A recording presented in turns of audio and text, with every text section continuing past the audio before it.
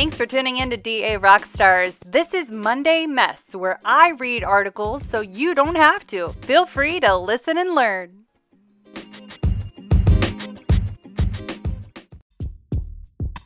It's time to organize the chaos with Zen. All dental practices run into the same problems. Ordering dental office supplies is a mess. Running out of products, no budget, and price comparisons that take hours. With Zen, dental supplies management has never been easier. Go check them out, www.zensupplies.com.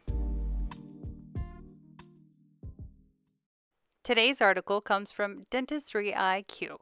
Mythbusters for dental assistants. Wearing those stupid utility gloves. Written by Tia Hunter, August 23rd, 2021. Don't let social media opinions steer you away from doing what's right for everyone's safety. Now, this includes wearing utility gloves as part of your PPE, no matter how uncomfortable. I don't have to wear those stupid heavy utility gloves. They're the worst, right? Wrong. I find it crazy when I read posts on social media that ask questions like this one. Wearing those gloves is a CDC and OSHA thing, and the rule is in place for a reason. Yet, you will find all kinds of answers on social media, and only a few of them are correct. Most people who share wrong advice truly believe they know the correct answer. Let's look at some things. Gloves, fans in the op, and instrument transport that people in our profession are confused about. About those gloves, the Center for Disease Control and Prevention, the CDC, says the person handling the instruments through removal, cleaning, and packaging and sterilization need to use heavy-duty gloves to help prevent injury with sharp, contaminated instruments. Is it hard? Yes. Will you get used to them? Yes. Do they really help prevent needle sticks? Yes, because they must be puncture resistant. When it gets hot in the op, I can turn up the fan, right? Whoa, not so fast.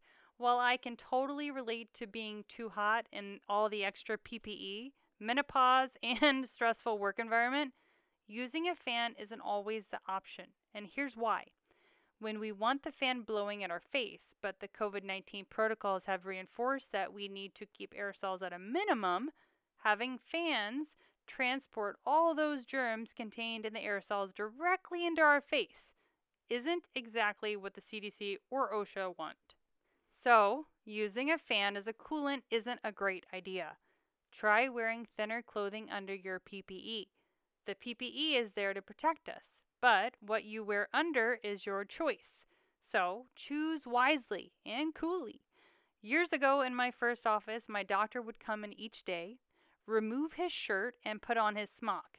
Now, I'm not suggesting you get naked under all that PPE, but use your discretion and think about what you wear and try to keep it light.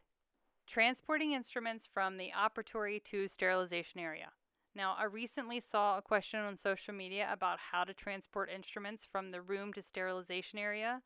There were many answers, with people saying they just put them on a tray, cover it with plastic, transport them in a cassette, and others.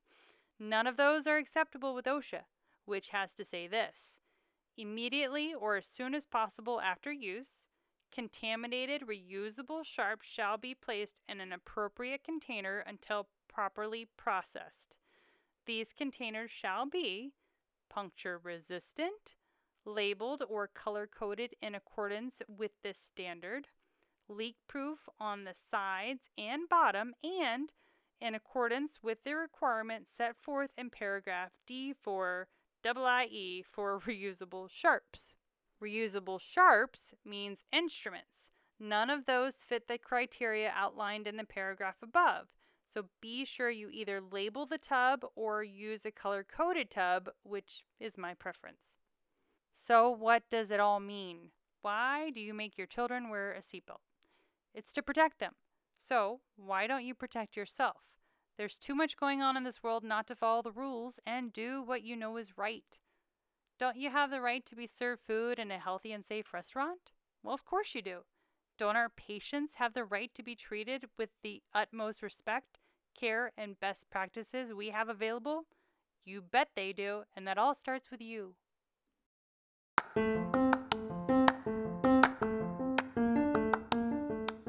Thanks for tuning in to Monday Mess. All links to the articles read will be found in the show notes.